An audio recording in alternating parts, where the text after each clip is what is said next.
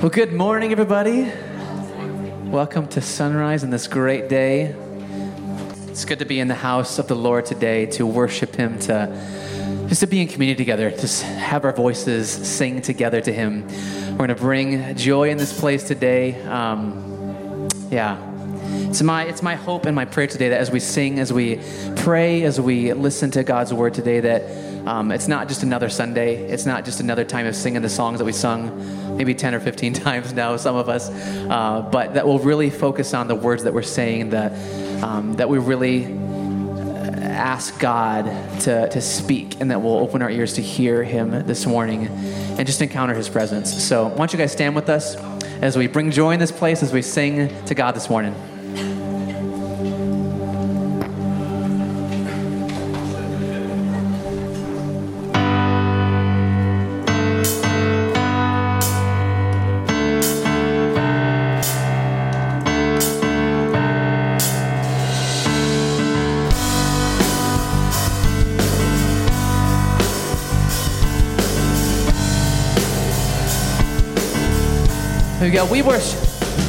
We worship the God who was.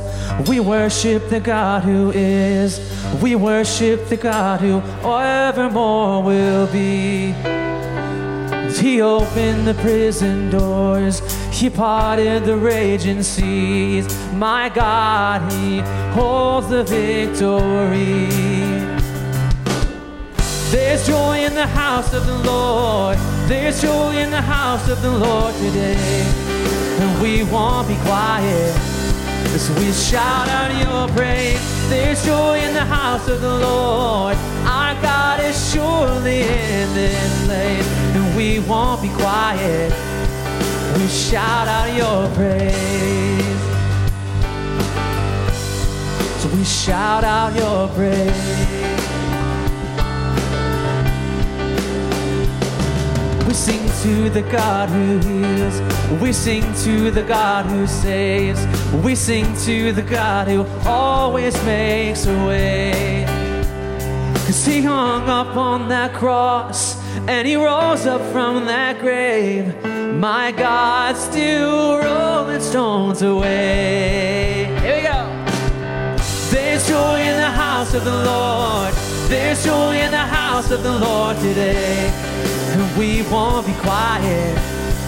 We shout out your praise. There's joy in the house of the Lord. Our God is surely in this place. And we won't be quiet. We shout out your praise. 'Cause we were the beggars, now we're royalty. We were the prisoners, now we're running free. We are forgiven, accepted, redeemed by His grace. Let the house of the Lord sing praise. We go sing it again. We're the beggars. We were the beggars, and now we're royalty. We were the prisoners, now we're running free. We are forgiven, accepted, redeemed by His grace. Let the house of the Lord sing praise. Here we go, there's joy. There's joy in the house of the Lord. There's joy in the house of the Lord today. And we won't be quiet. We shout out your praise. There's joy in the house of the Lord. Our God is surely in this place. And we won't be quiet. We shout out your praise. There's joy in the house of the Lord. There's joy in the house of the Lord today. And we won't be quiet. We shout out your praise. There's joy in the house of the Lord. Our God is surely in this place. And we won't be quiet. Oh, we shout out your praise. Yes, we shout out your praise. There is joy in this house. There is joy in this house today. We shout out your praise. We shout out your praise.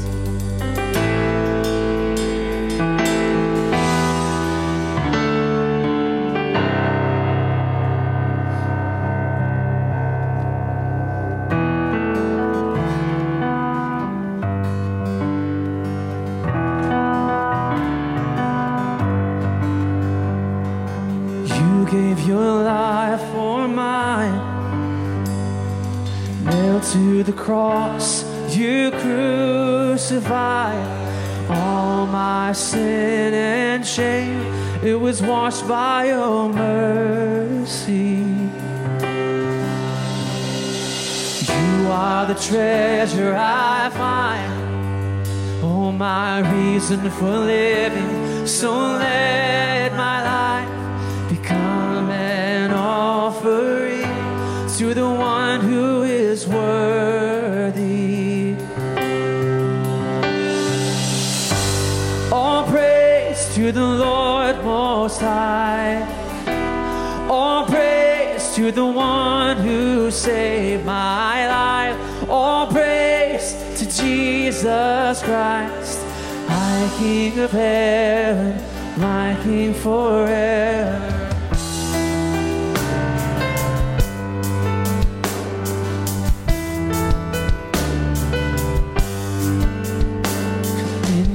Storm the gates of my heart. The veil in between was torn apart. Now you hold the keys to the grave, 'cause you bring things to life and you roll stones away. And all praise to the Lord Most High. All praise to the one who saved my life. All praise to Jesus Christ, my King of heaven, my King forever.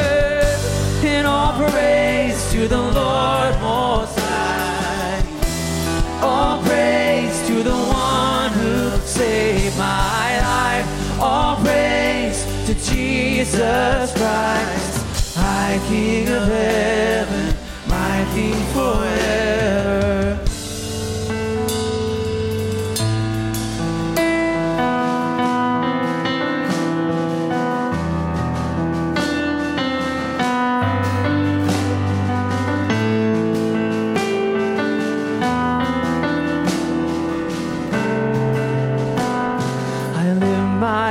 Up, lay my whole life down, my whole life down before you.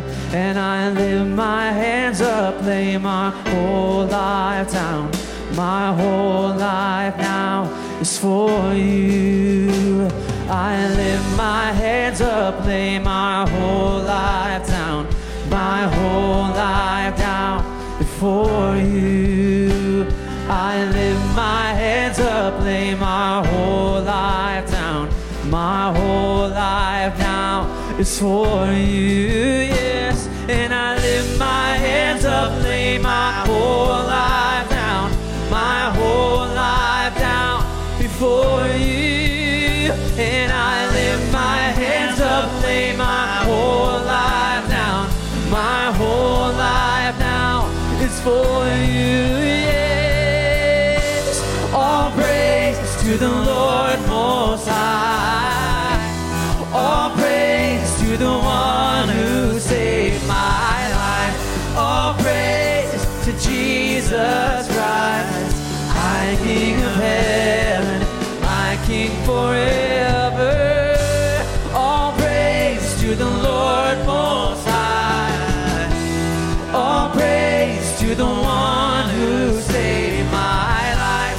All praise to Jesus Christ, my King of heaven, my King forever. I lift my hands up, lay my whole life down, my whole life down before you. And I lift my hands up, lay my whole life down, my whole life now is for you. All praise to the Lord Most High. All praise to the one who saved my life. All praise to Jesus Christ, my King of heaven, my King forever. So praise you, Jesus.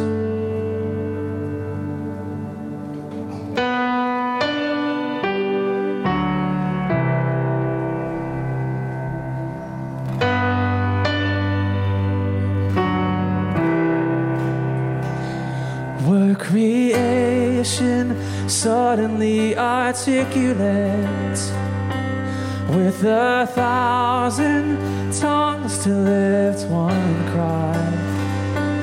Then from north to south and east to west, we'd hear Christ be magnified.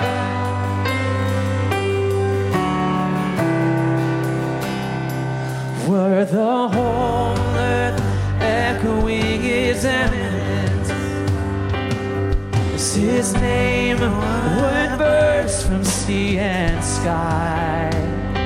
Oh, from rivers to the mountain tops, we'd hear Christ be magnified. Here we go, sing it out. Singing, oh, Christ be magnified. Just let his praise arise.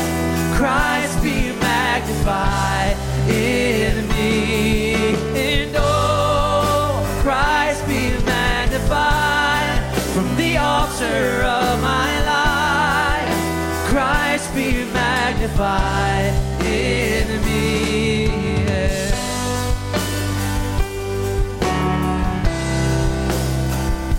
When every creature finds its inmost melody, and every human heart its native cry, oh, then in one enraptured hymn of praise we sing, Christ be magnified. Oh, be magnified.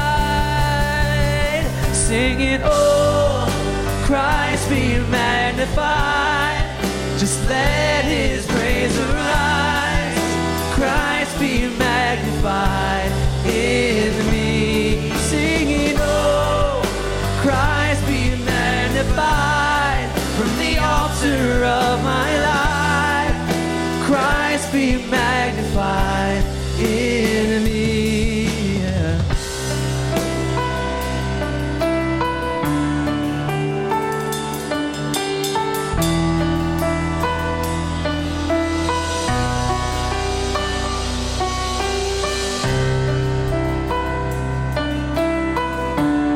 Worship you,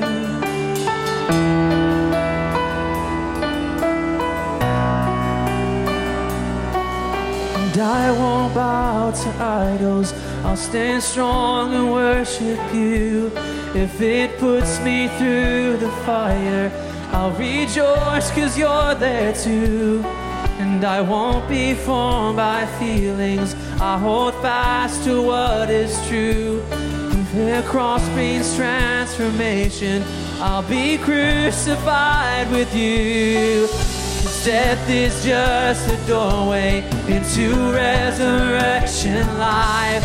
If I join you in your suffering, then I'll join you when you rise. And then you return in glory with all the angels and the saints. My heart will still be singing. My song will be the same. Oh, Christ be magnified. Just let his praise arise. Christ be magnified in me. Singing, oh, Christ be magnified from the altar of my life. Christ be magnified in me. One more time, oh Christ. And oh, Christ be magnified. Just let his praise arise. Christ be magnified in me. Singing, oh, Christ be magnified from the altar of my life. Christ be magnified in me. Yeah.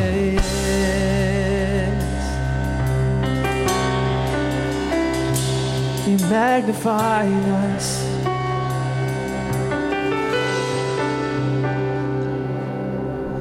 Yes, God. Be magnified in us.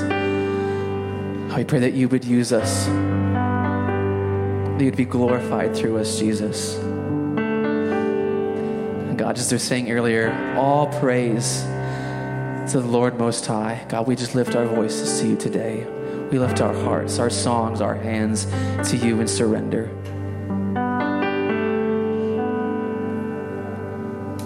We want to bring everything we are to you. We want to have an encounter with you today, God. We lay it all down to you, Jesus.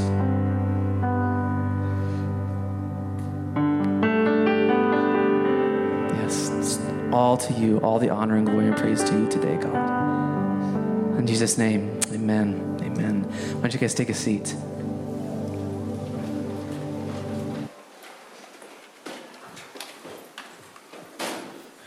Good. Oh, wow. I'm going to just fall off the stage. We'll try not to do that. Good morning. That was better. We were sounding very quiet when Dan greeted us earlier. I think we've woken up a little bit after worship. Well, my name is Carissa, and I just want to welcome you here to Sunrise this morning. Isn't it beautiful outside? We were just taking a hike yesterday. It's so gorgeous outside. And just as we were singing this morning and singing to God and just thinking of his beauty all around us, it's just a privilege that we get to be together. And I'm glad that we can. If you are visiting for the first time this morning, we just want to give you a special welcome and thank you for checking us out. Thank you for spending your Sunday morning with us. And if you would be so brave a little bit later on to stop in the lobby at the table there, we'll have somebody there to just answer any questions you have, welcome you, and we just want to make you feel comfortable here this morning. If you are watching online, I'm sure there's already probably that link in the comments, and you can click on that, take you right to our website, find out more information, and also if you answer a few questions, then we'll just send a little gift your way. If you're here in person, we'll give you a gift there at the table in the lobby. Also, anybody can go to the website or the app and find all of the announcements that I'm about to highlight and other exciting things coming up. You probably saw, or maybe didn't, but maybe saw this handout in the lobby. We have officially begun our Thanksgiving food drive this morning. We are partnering with Love Your Neighbor, and there's a list in the lobby there that you can take, and you can drop off your donations anytime for the next few weeks. And it just highlights some of the key items that we are looking for. Also, coming up on November 7 is the next Pub Theology. So that's for all the guys to get together and hang out and enjoy what's left of the leaves at that point, because you'll be hanging out in the Matthias's backyard. So check that out if you've gone regularly or you never have before. And it's just a great time for guys to get together and get to know each other, talk a little bit about some theology, but also just spend time together. Finally, we have the chili cook-off and bake-off coming up in just a couple of weeks, Saturday, November 11. And this was a lot of fun last year. We ended up with a huge spread of chilies and a bunch of different baked goods, more food than you could want. So if you want to participate, you can. Adults can enter the chili cook-off. Kids can enter the baked goods portion, but you also can just come and eat a lot of good food and cast your little chips and vote for the winners. If possible, we'd love it if you register by November 8. But I'm sure we're going to invite anybody to show up. But if you want to participate and be a part of that, register on the events page by November 8. In just a moment here, we're going to move to a little transition time. We're going to be able to have some time to get up, say hello to each other, or escape to the lobby and get some coffee. We're also going to be dismissing kids at that time to Sunrise Kids. But we also just want to take that moment to remind you that we are giving of our tithes and offering. And while we don't do that in a formal way, passing a basket anymore, we've got the box in the back or by the back doors where you can give. You can also give online, or if you want to be old school, you can still send a check to the church, and they will get it that way too. But take a moment, stand up, say hello to some people around you, and thanks for joining us. All right, good morning. If you could make your way back to your seats. Today we are going to be finishing up our sermon series on prayer. Prayer as listening. And we're going to be looking at a very familiar passage of Scripture, probably to many of us, 1 Samuel chapter 3. But before we do that, would you bow your heads in prayer with me? Father, we are thankful for today. We're thankful for the ability that we have to gather here to worship you and to be with one another. Father, there are many needs that are on our hearts and our minds this morning, and we pray for Grace and Tim Bosma today, and we thank you for your work of healing and restoration that you have done over the last couple of weeks. We thank you for the medical team, for the continued health and strength for them. Lord, we pray for the Breen family as they continue to walk through uncertain times. Lord, with Kent and with Jake, we ask that you would walk with them and carry them along. Lord, we pray for those who are experiencing loss in a variety of ways, whether it's the loss of a job or the loss of health due to sickness or the loss of a loved one, Lord, or the loss of a purpose because of a recent change. Lord, we pray for the peace of Jerusalem and those who stand in harm's way, both Israeli and Palestinian, Father. We pray for those in our family who are in the midst of seasons of stress and transition, for those that are buying homes or those that are in the midst of relationship changes. Lord, for families that are expanding, for marriages that are just starting out, and for marriages that are on rocky ground. Lord, we pray for Eli as he is going on deployment to the Middle East. We pray for our empty nesters. We pray for those who feel crushed by the busyness of life. We pray that you would give them strength to set boundaries and to say no.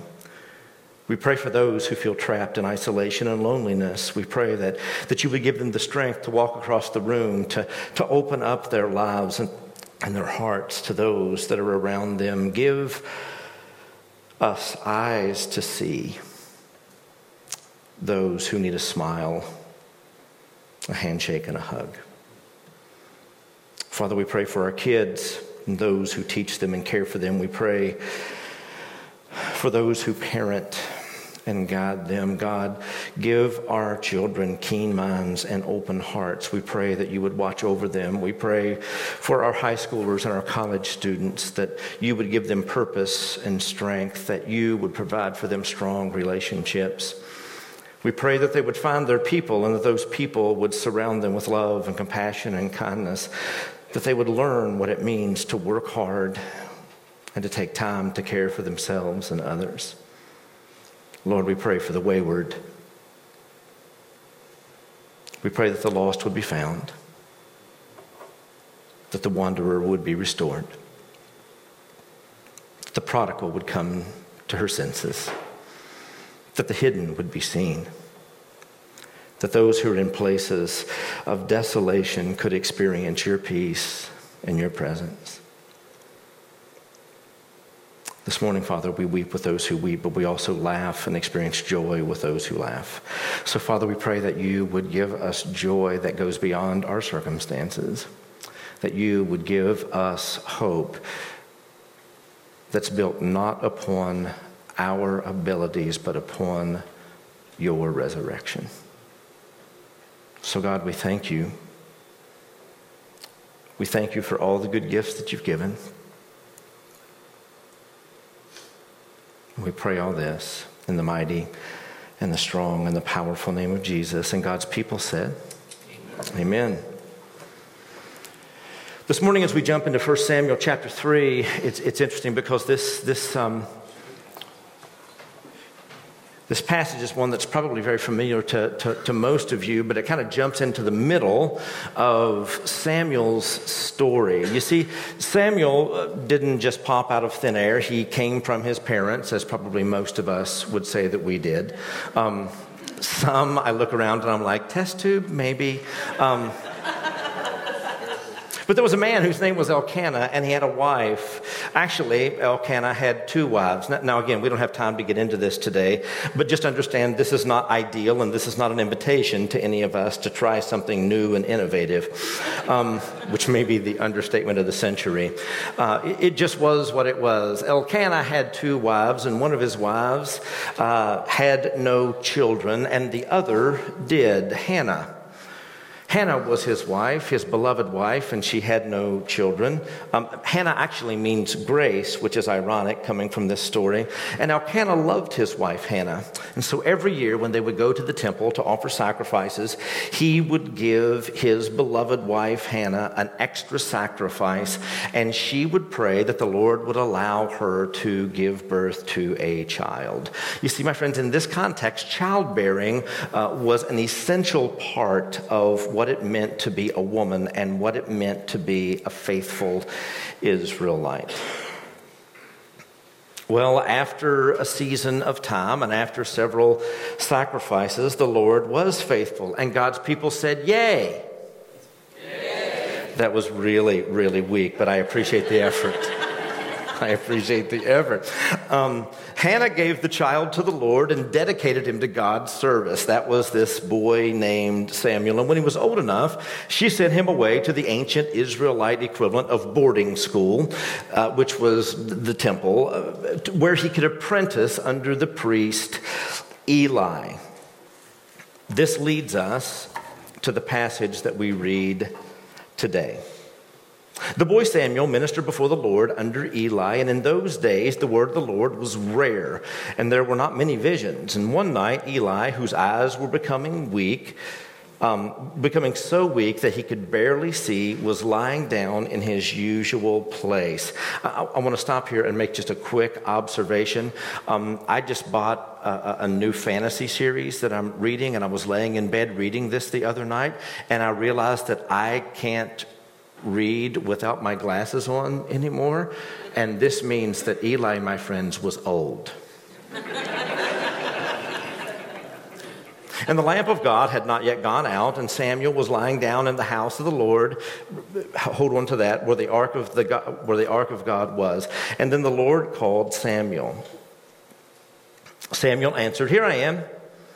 And he ran to Eli and said, "Here I am, you called me."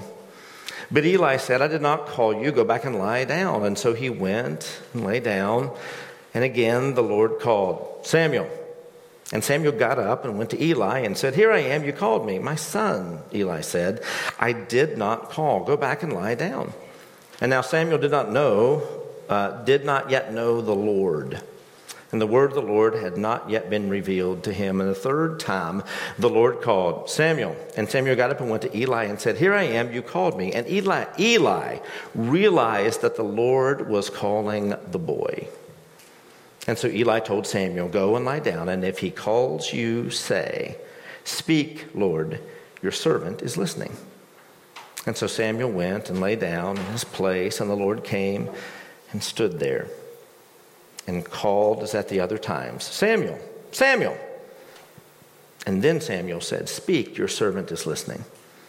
And the Lord said to Samuel, "See, I am about to do something in Israel that will make the ears of everyone who hears about it tingle. And at that time I will carry out against Eli everything I spoke against his family from beginning to end. For I told him that I would judge his family forever because of the sin he knew about. His sons blasphemed God, and they failed to restrain themselves. Therefore, I swore to the house of Eli, the guilt of Eli's house will never be atoned for by sacrifice or offering." Such an uplifting story, right? What everybody wants to hear, what every young boy, probably a young tween or teenage boy wants to hear, is to go and tell your mentor, "Judgment is coming." But the thing I find interesting, or most interesting, of this passage starts out, folks, and where I want us to begin today is right at the very beginning of the passage where it says that the boy Samuel ministered before the Lord under Eli, and in those days the word of the Lord was rare, and there were not many visions. Maybe the first place that I want us to start out today when we're talking about sort of this supernatural encounter of God coming and speaking to Samuel in this voice in the temple and those kinds of things is I want us to be reminded that the Lord isn't obligated to say more than he's already said. So often in our lives, or I don't know, maybe it's just me, right? We long for those encounters, right? We long for the rainbow, and we long for the burning bush, and we long for the Lord to speak. We long for him to be clear. But the reality is, most of the challenges that we face, the Lord has already spoken and told us enough in order to use the brains that he's given us to follow him and to do his will. You see, the reality is, my friends, that God has spoken, and what he has said through the scriptures and through Jesus is enough. But sometimes, I'll just be honest, I don't listen. He needs to speak a little bit louder and a little more clearly. If we jump down to verse 11, right, this kind of helps us to cycle through and to figure out what was going on here, where the word actually comes to Samuel and says, "And the Lord said to Samuel, see, I am about to do something in Israel that will make the ears of everyone who hears about it tingle, and that time I will carry out against Eli everything I spoke against his family from beginning to end. For I told him that I would judge his family forever because of the sin he knew about. His sons blasphemed God, and he failed to restrain them. Therefore I swore to the house of Eli, the guilt of Eli's house will never be anointed for by sacrifice or offering." This is the word that Samuel heard. Now again, a little bit more backstory. In 1 Samuel chapter 2, verses 12 through 26, we see something that's very, this is really interesting. The text actually says Eli's sons were scoundrels. Ooh. How would you like that, right? How would you like, not only does God write your name in the Bible, what he says is they're scoundrels. Right? And they had no regard for the Lord. The context of this was that they were literally stealing from the people who would come to make sacrifices. Right? They were stealing choice parts of meat. They were not functioning in their priestly function. Verse 17 of chapter 2 says, "The sin of the young men was very great in the Lord's sight, and they were treating the Lord's offering with contempt." Verse 22, "Now Eli, who was very old," again, there it is, "heard about everything his sons were doing to all Israel, and how they slept with women who served at the entrance of the tent of meeting."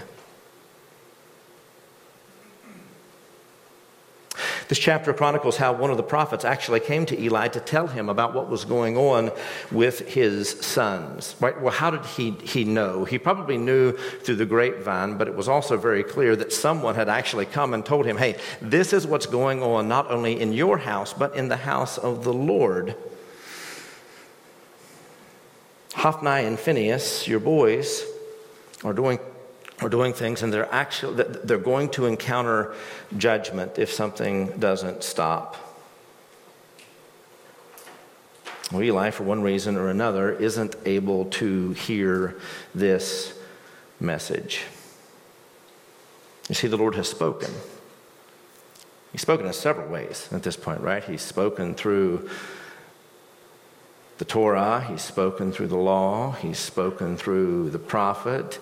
Hophni and Phinehas know what they're doing is wrong. Eli knows what they're doing is wrong. And God, in this time, in this place where visions are very rare, it says, comes to the boy Samuel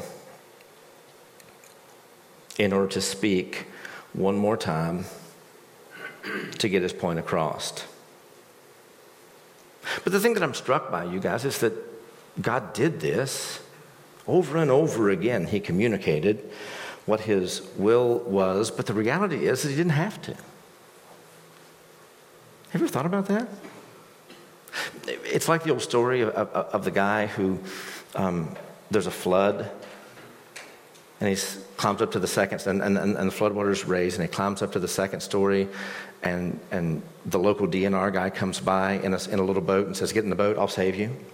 He's like, "God's going to save me." Right? And then it gets higher and higher, and he goes up into the attic, and then like another larger National Guard boat comes by, and he's out of the little attic window, and he says, "Get in the boat," and he says, "No, God's going to save me." He gets on the roof, and the helicopter comes by, right? Same kind of thing. "No, God's going to save me." He dies in the flood. And he gets up to the pearly gates, and he says, "God, why didn't you save me?" And God said, "I sent 2 boats and a helicopter." Right? We find ourselves, right, in sort of in a similar space. People know what's right to do. And see, here's the thing, you guys, is so often we look for these supernatural communications when God has already told us things that we ought to know. And I'm kind of reminded of this, is that when we look through the scriptures, and when we look around in the church in our own life, not every generation gets an ark followed by a rainbow. Not everyone gets the child in their old age, as Abraham and Sarah did. Not everyone gets a vision of a ladder going to heaven, or a vision of fatted cows being eaten by skinny ones. Not everyone gets a burning bush or experiences the parting of a sea or a river. Not everyone gets a voice coming from a mountain, or a gentle whisper beckoning them from the cave. Sometimes, in the world in which we live, we get to march back to Jerusalem with Nehemiah to rebuild the wall, but sometimes we're hauled off to Babylon with Daniel and his 3 friends.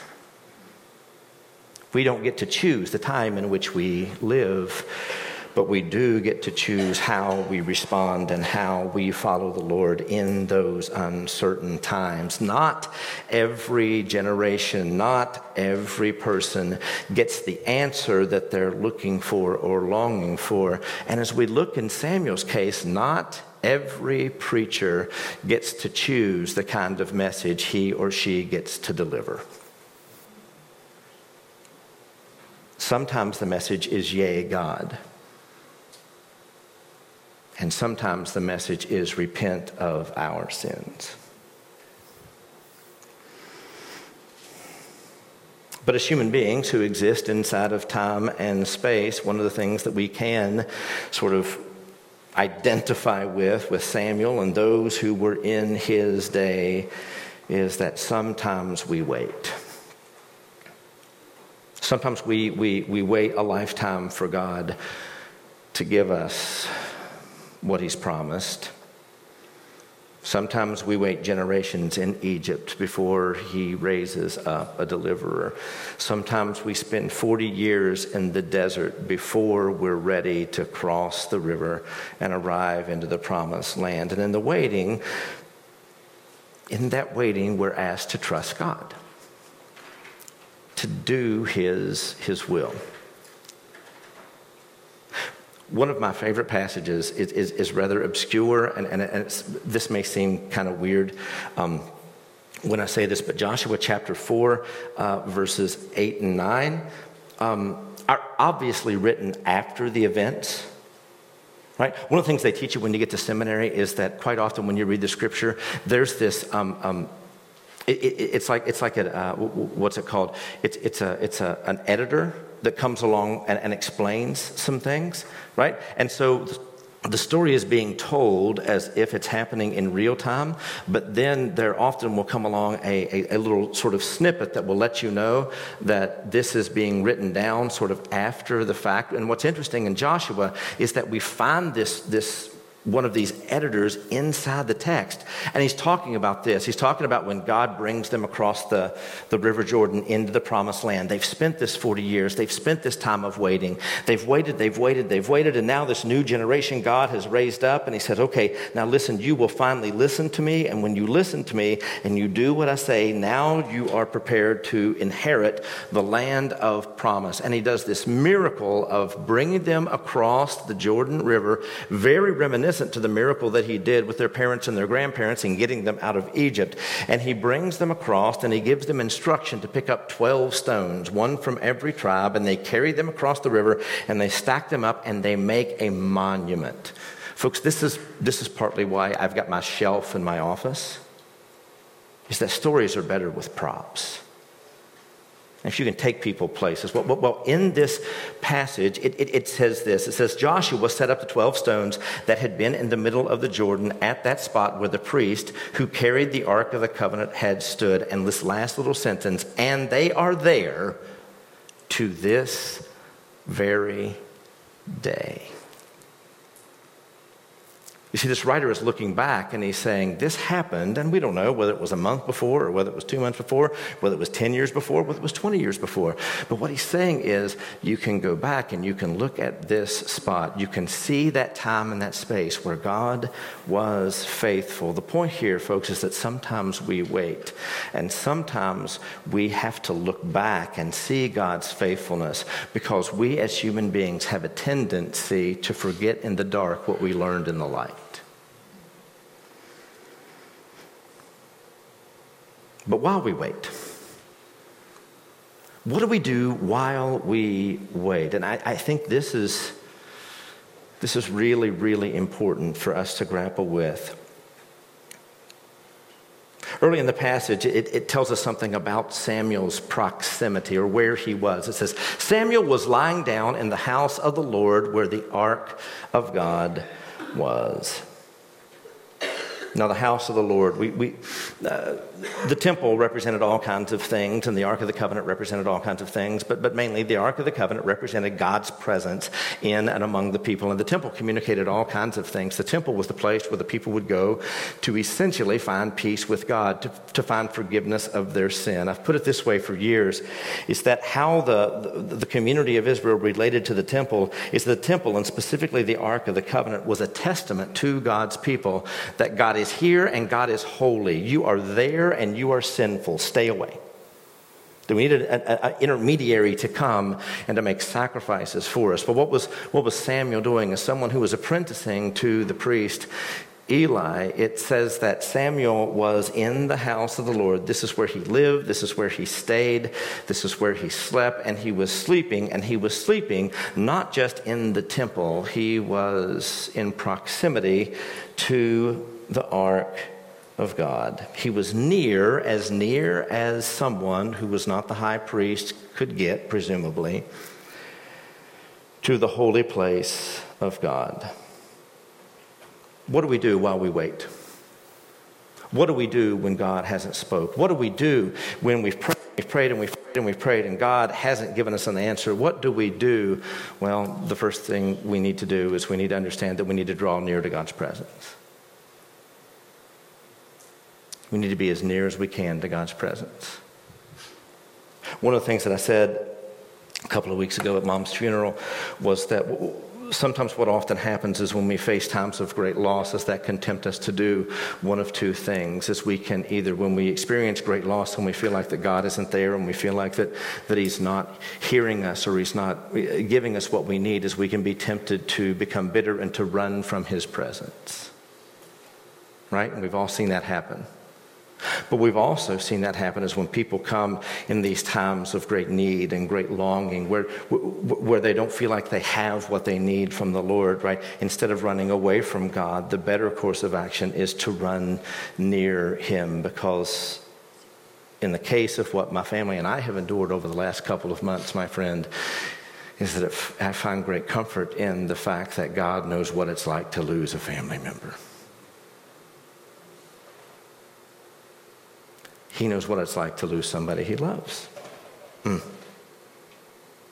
So while we wait, while we listen, how do we listen? Well, the first thing is that we draw near to God's presence, and we ask ourselves questions like, am I in a position to hear?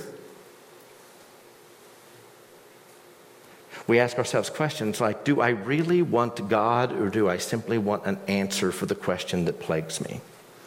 Because the reality is, friends, like Job, we may never get the answer to the question of why, but at the end of Job doesn't get an answer. He gets God's very presence. We ask questions like, Do I want God, or do I want the knowledge of God that seems to be eluding me? Sometimes we wait. But friends, in the waiting, God gives us time and opportunity to listen, to ask, God, what are you up to? You see, the second thing that we see is that not only did Samuel position himself to where he was near God's presence, but he also listened intently for his voice, even when he didn't know what he was listening for. Can you imagine how jarring that first thing would have been? Samuel, he jumps up, he runs to Eli. Eli says he didn't. I wonder if Samuel thought, are you gaslighting me, old man? Right? I wonder what Samuel thought. And then after a couple of times, and again, friends, this is really interesting. Samuel never figured it out. How did he figure out that it was God that was calling? It wasn't him, it was his mentor. He was the old man that was like, hey, this is what's going on. No, we find ourselves in a place where we listen intently for God's voice. And my friends, we can't listen intently when we're surrounded by the noise and the chaos and the chatter of the world that exists all around us. Do you have enough courage to quiet the chatter and to silence the noise, to simply listen? Do you have the courage to sit in the quiet and to say and to pray that prayer that Samuel was instructed to pray by Eli? I'm here. Speak, Lord, your servant is listening.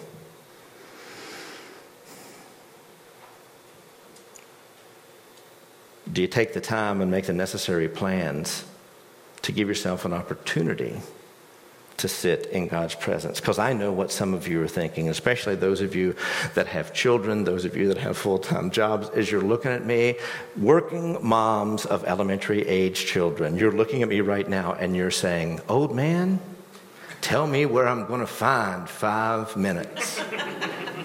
Can I get an amen? Yeah, right? Friends, maybe that's what it is. Maybe that's all that it is. Maybe it's that 5 minutes after you have fought the children for 3.5 hours to get them into bed. The point here is that are we listening intently for his voice? Are we willing to listen even if God chooses not to speak? If you're like me, you get tired of listening, right? 10 minutes in, you're like, God never says anything. I don't know why I do this.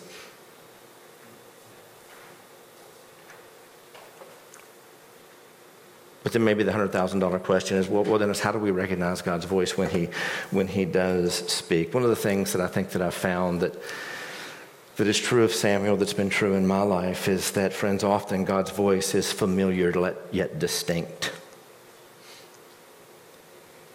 God's voice often sounds like my own, but the difference is that it doesn't originate with me. God's voice may sound like my inner monologue, but it calls me to a place of peace, of safety, of hope, of joy, of comfort, of reckless dependence.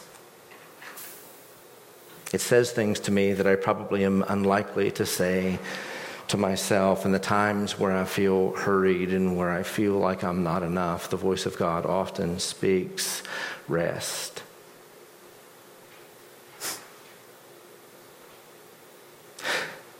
I find that with me, many times, as with Samuel, God's voice sounds like mentors and loved ones from the past.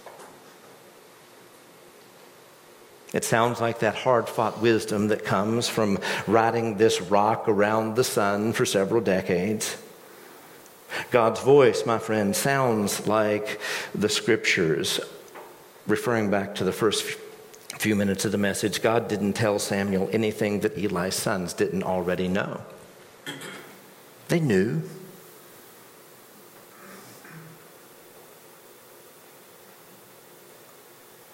But maybe here's the advantage that you and I have that maybe Samuel didn't have, is that Friends, God's voice always, always, always sounds like Jesus. It never says, as Job's wife said to him, curse God and die. It never tells us to abuse or oppress another human being for our own amusement or the satisfaction of our own appetites. It never tells us to turn a blind eye to injustice. God's voice always sounds like Jesus. And folks, at least in my own life, God's voice often calls to me from within the darkness. It's not just the stillness.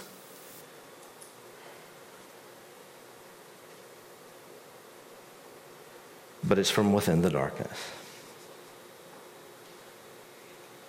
He speaks. I'm still here.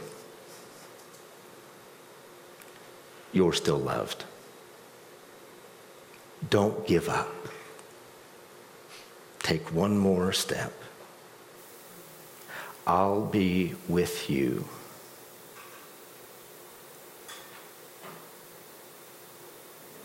Remember that pile of stones. For me, right, the voice of God, like Samuel, beckons in several ways. And maybe the voice of God is saying some things to us today when it comes to our prayer life. And maybe one of the things that he's saying, draw near. My friends, draw near to where you know God is. Create space, even if it's a small crack or amount of space. Can I speak to the parents of young kids for just a minute? Believe me, I know we've walked through that. We've walked through that season, and what I find really interesting at this point in my life is that now that Amy and I are on the cusp of being empty nesters, I am wondering what I'm going to do. So I'm not just, because I'm no longer chasing around my own children, I chase around some of yours. Right?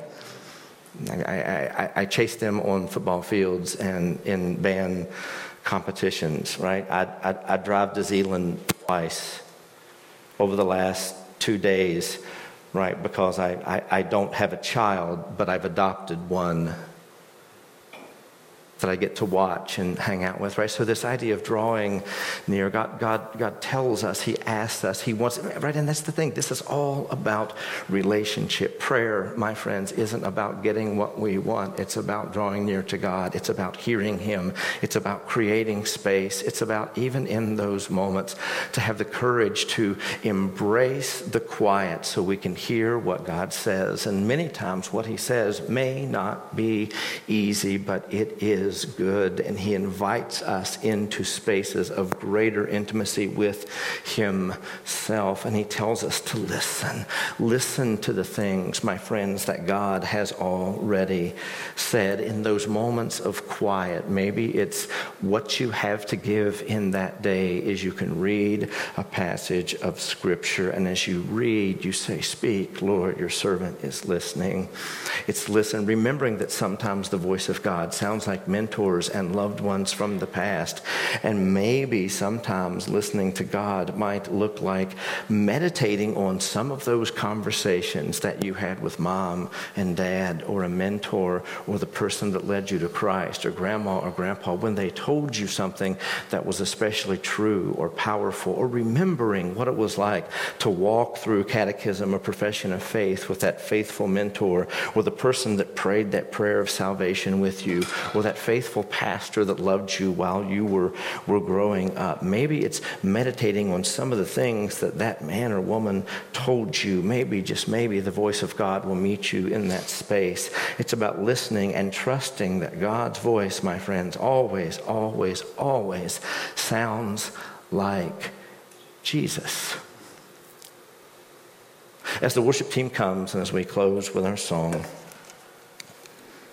today my hope for each of you is that as we've talked over the last few weeks about prayer, and there's been an awful lot of talking and probably not quite enough praying, that it would challenge us as we are in our small groups and as we are in our closets, as we are alone, as we are with each other. It would challenge us to maybe make prayer not a last resort, but a first work. And today, the hope is that maybe we could understand that prayer isn't about activity so much as it is about pressing into the presence of God and listening to what He has to say to us. As with any conversation and as with any relationship, oftentimes listening is the best thing that you can do to learn about the other person. So draw near, create space, embrace quiet, and listen. Listen to the voice of God, even when what He calls us to do may not be easy. So, Father, we are thankful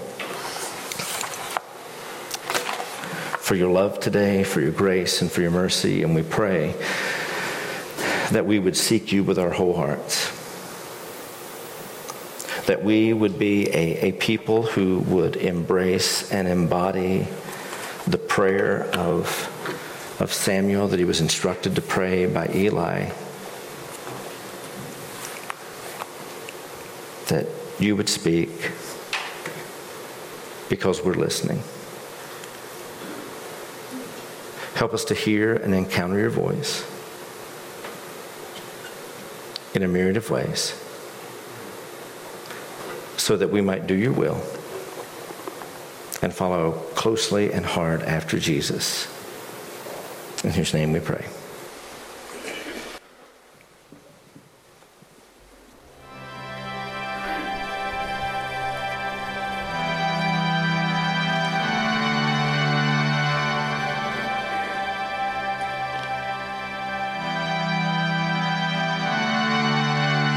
God of creation, there at the start, before the beginning of time.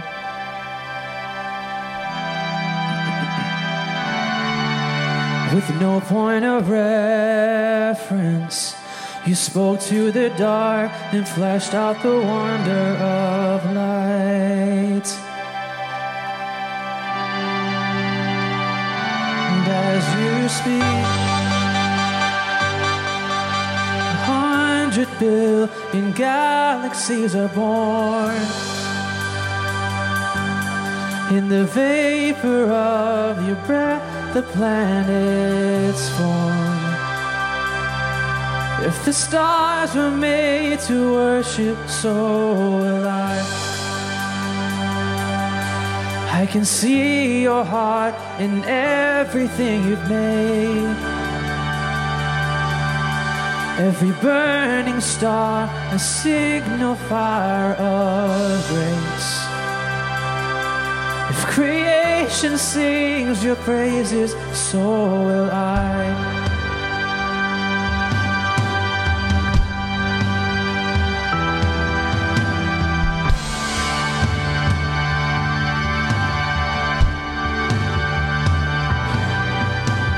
God of your promise, you don't speak in vain, no syllable empty or void.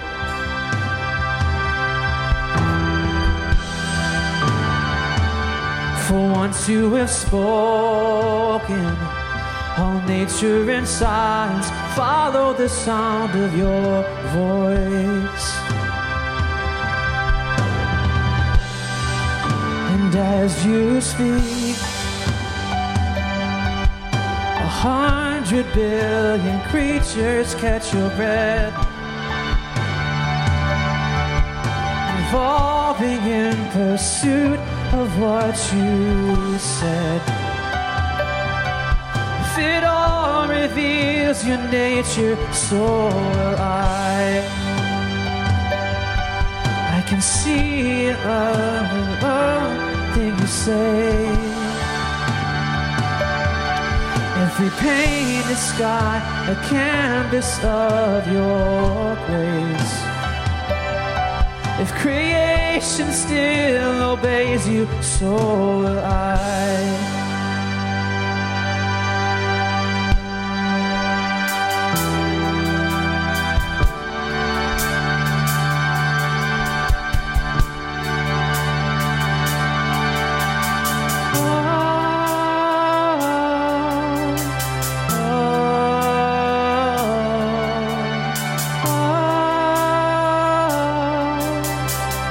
Let's go and stand together.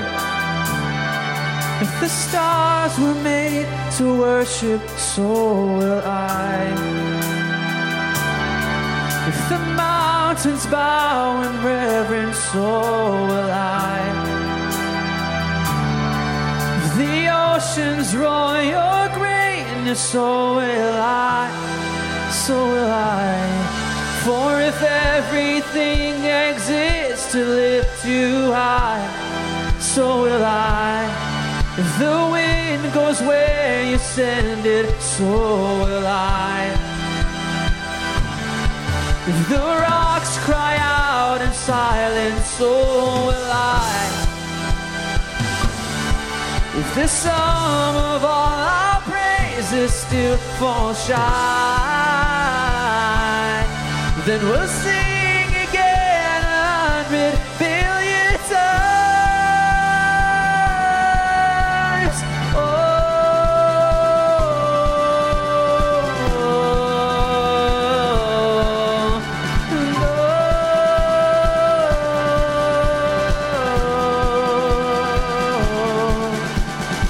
God of salvation, you chased down my heart through all of my failure and pride.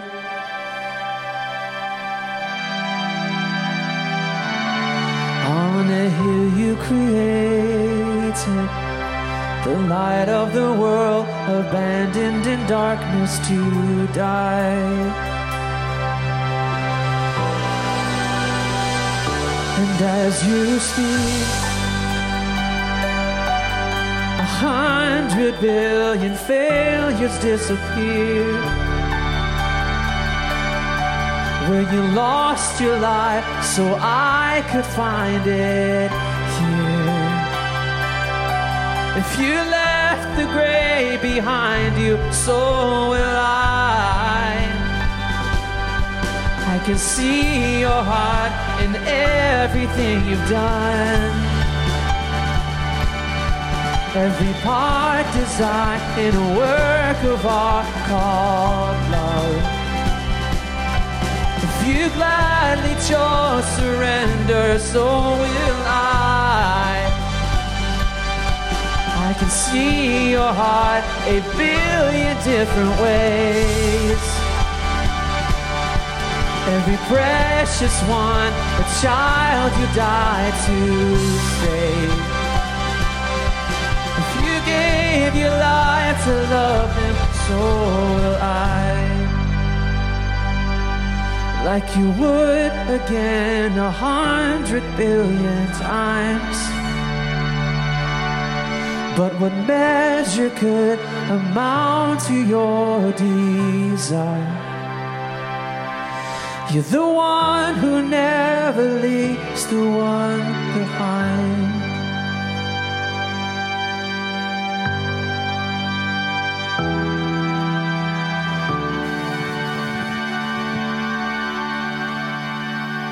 So there are a couple of parts of verses in this passage that